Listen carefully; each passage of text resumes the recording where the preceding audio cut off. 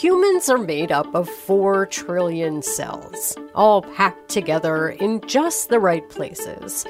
We like to imagine ourselves as the pinnacle of animal complexity, mighty, invincible. And yet here we are. Millions are sick, thousands dead, world economies cratered, all because of a submicroscopic entity, a non-living organism with just a couple of dozen genes.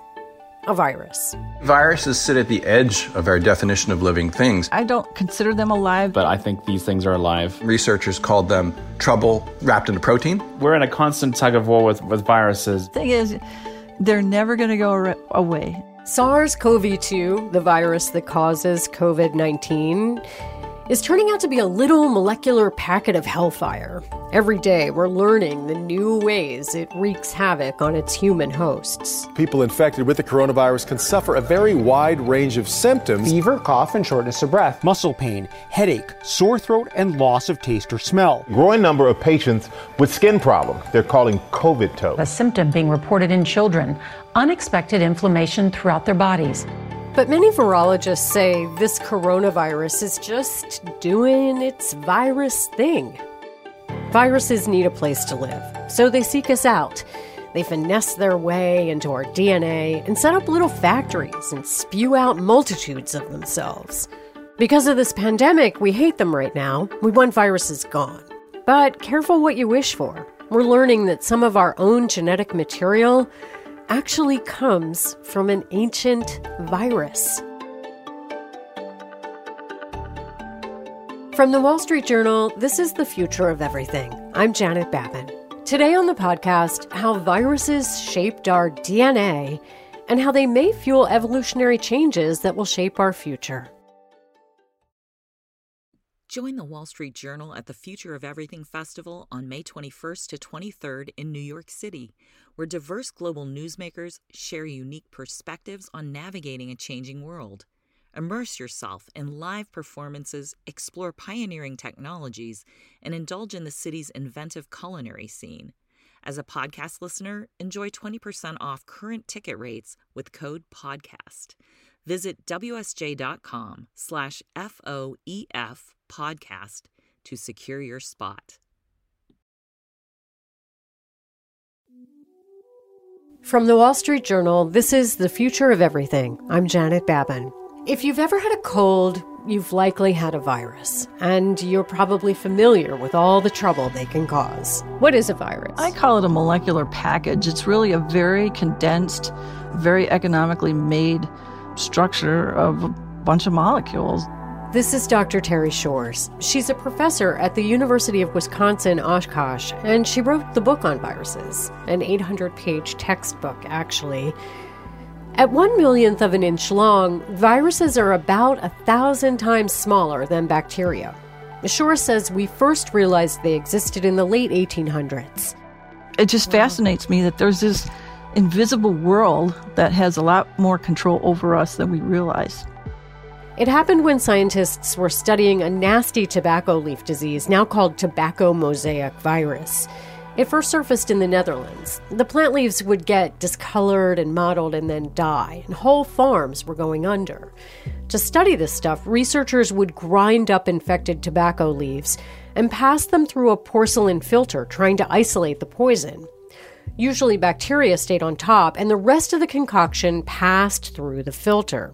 The remaining gunk was unable to infect new leaves. But this time, even the strained liquid got new plants sick. So whatever was making the tobacco plant sick was getting past this ultrafine filter, but they couldn't see anything. After many years and lots of other experiments, another scientist managed to make crystals that contained viruses. Finally, in 1938, scientists could actually see viruses when the powerful electron microscope was first invented. Coronaviruses, the family that SARS CoV-2 is in and the one that's causing COVID-19, Dr. Shores says they were first observed in chickens in the 1930s and in humans in the 1960s. They've probably been around, for over 500, 1,000 years. And, if we look back in our history in the 1960s when they were first isolated from humans, and also animals, they would infect like liver, or they would infect like your GI tract. And the first human coronaviruses, they just cause a common cold.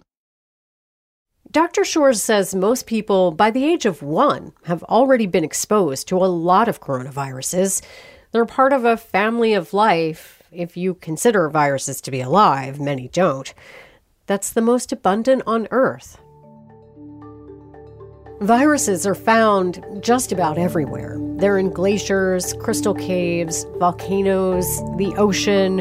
When we try to count the number of viruses that are around, it's actually a hard thing to do. This is Neil Shubin, an evolutionary biologist at the University of Chicago. But we can get estimates for how many viruses, say, lie in the ocean. It's a number that is just ginormous. It's actually a number that's larger than the number of stars in the known universe. That is how many viruses are around us.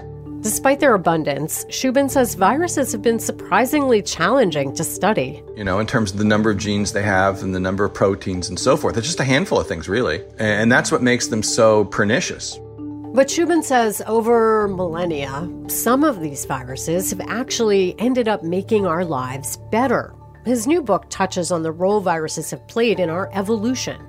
And it appears that they've had a vital part in shaping our genome.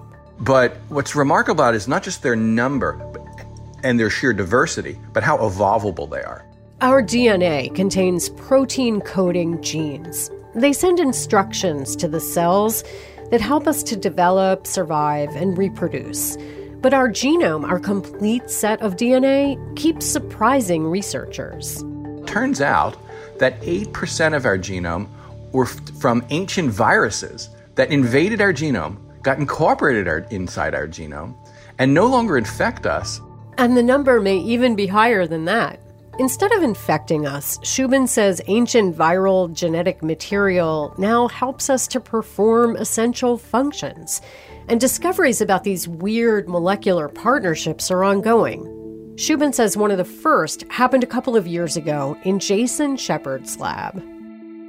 My name's Jason Shepard. I'm an associate professor at the University of Utah in the Department of Neurobiology and Anatomy. Shepard's team was studying memory genes in mice to find out how cells in the brain store information. They were focusing on the ARC gene that is connected to long-term memory creation in mammals. And so if you take this gene out of mice, they look normal, the brain looks normal for the most part, but they just can't remember anything, so they can't store any information. Basically, mice without their ARC gene have trouble learning. And there's evidence that humans who have mutations in ARC genes have cognitive deficits. So we think this one gene is very key for memory consolidation, making long-term memories especially. And so we've been trying to figure out what the protein is doing in the brain while you learn. How does it convert short-term memories into long-term memories? So Shepard isolated the proteins that the ARC gene makes, which is what you do if you're studying this stuff. And one day, Shepard's lab tech popped the ARC proteins under a powerful electron microscope. They call it the EM scope. And they couldn't believe what they saw. He came to me and he was like, I'm seeing these weird objects under the EM scope and I don't know what to make of them. Take a look. And so then when he showed me them, I was like, what the hell are these? This is crazy. The brain proteins they were looking at were much larger than they should have been. Shepard says they looked like little capsules, like similar to the shell a virus makes, called a capsid. When we took pictures, we saw these large soccer ball structures that were... Soccer ball? Soccer ball structures. Well, they look like soccer balls. Shepard pulled out his virology textbook to compare photos. Yep, still looked like a virus. And then that's when I took it to my colleagues and said, what do you think these are? And they were like, well, that's a virus. That's HIV. Yeah, right? That looks like HIV. What happened to your protein purification that you've got viruses in them? Shepard was like, what the heck is a brain protein doing looking like a virus? His colleagues thought that the slides were somehow contaminated with HIV. But no, it was a brain protein. It's not often that one finds something in the brain that looks like a virus that's not a virus. In fact, it's like never before. It's almost like the classic stereotyped view of a scientist that as they're making this discovery, they shout out Eureka. The way the ark looked like a virus made Shepard think maybe it would behave like one. That's coming up. I'm Janet Babin. This is The Future of Everything.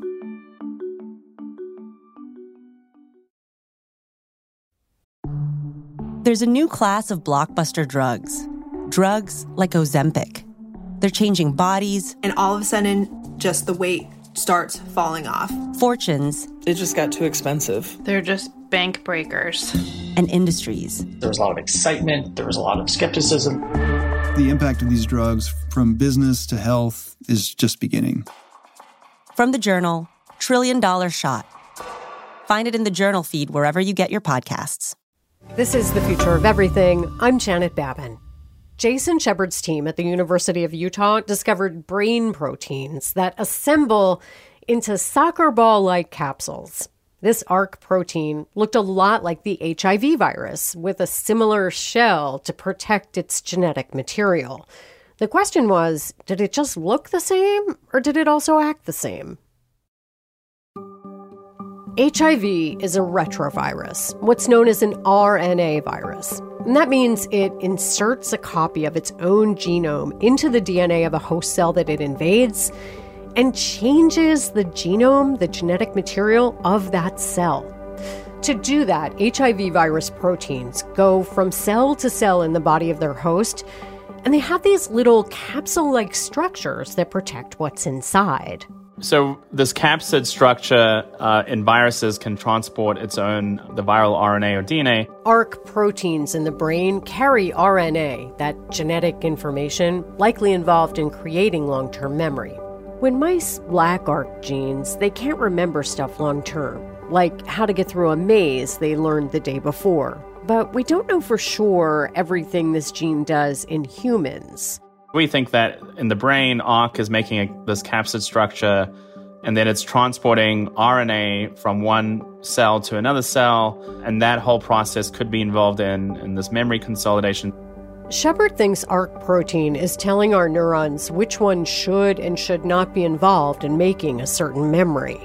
ARC genes are transporting that information to new cells, and to be clear, non-viral RNA doesn't usually shuttle around like that. Shepard says that might be why ARC has a protective coating similar to what the HIV virus has. But his team is still confirming the contents of the information ARC is sending.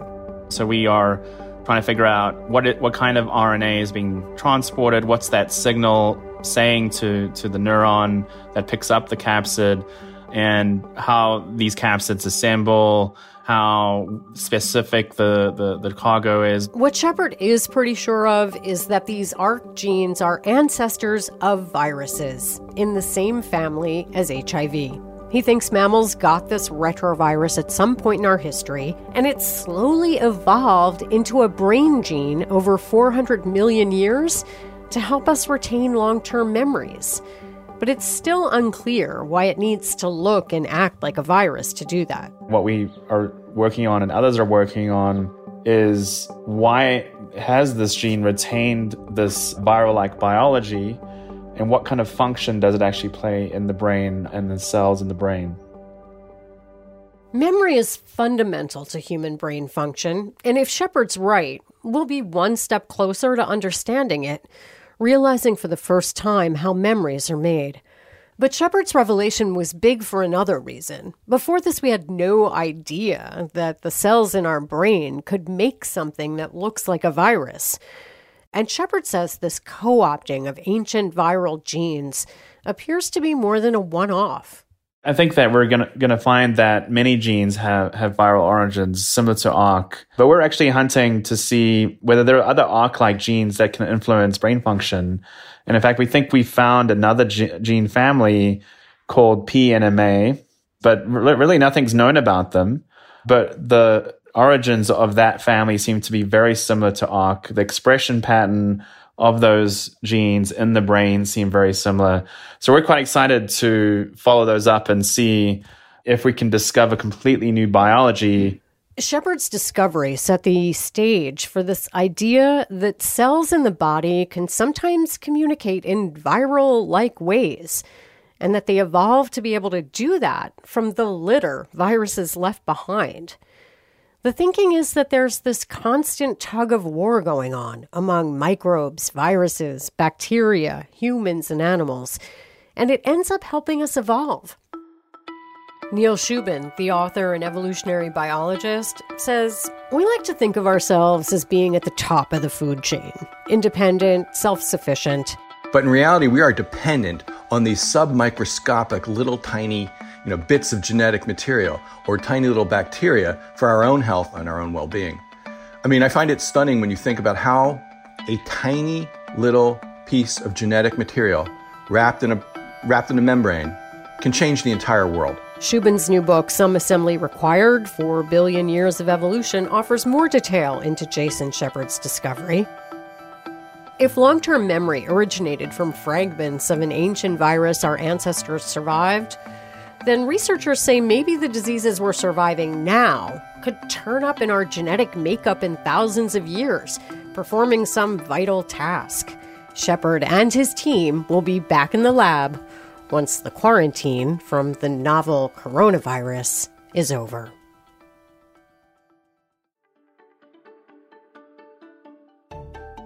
The Future of Everything is a production of The Wall Street Journal. Stephanie Ilgenfritz is the editorial director of The Future of Everything. Lee Camping-Carter is our digital director. Sound design for this episode is by Debbie Daughtry. Casey Georgie is our producer. Kateri Yoakum is The Wall Street Journal's executive producer of audio. I'm Janet Babin. Thanks for listening.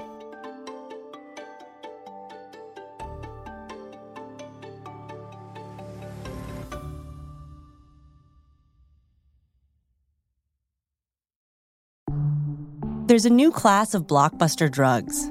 Drugs like Ozempic. They're changing bodies. And all of a sudden, just the weight starts falling off. Fortunes. It just got too expensive. They're just bank breakers. And industries. There was a lot of excitement. There was a lot of skepticism. The impact of these drugs from business to health is just beginning. Coming soon from the Journal, $1 Trillion Shot. Find it in the Journal feed wherever you get your podcasts.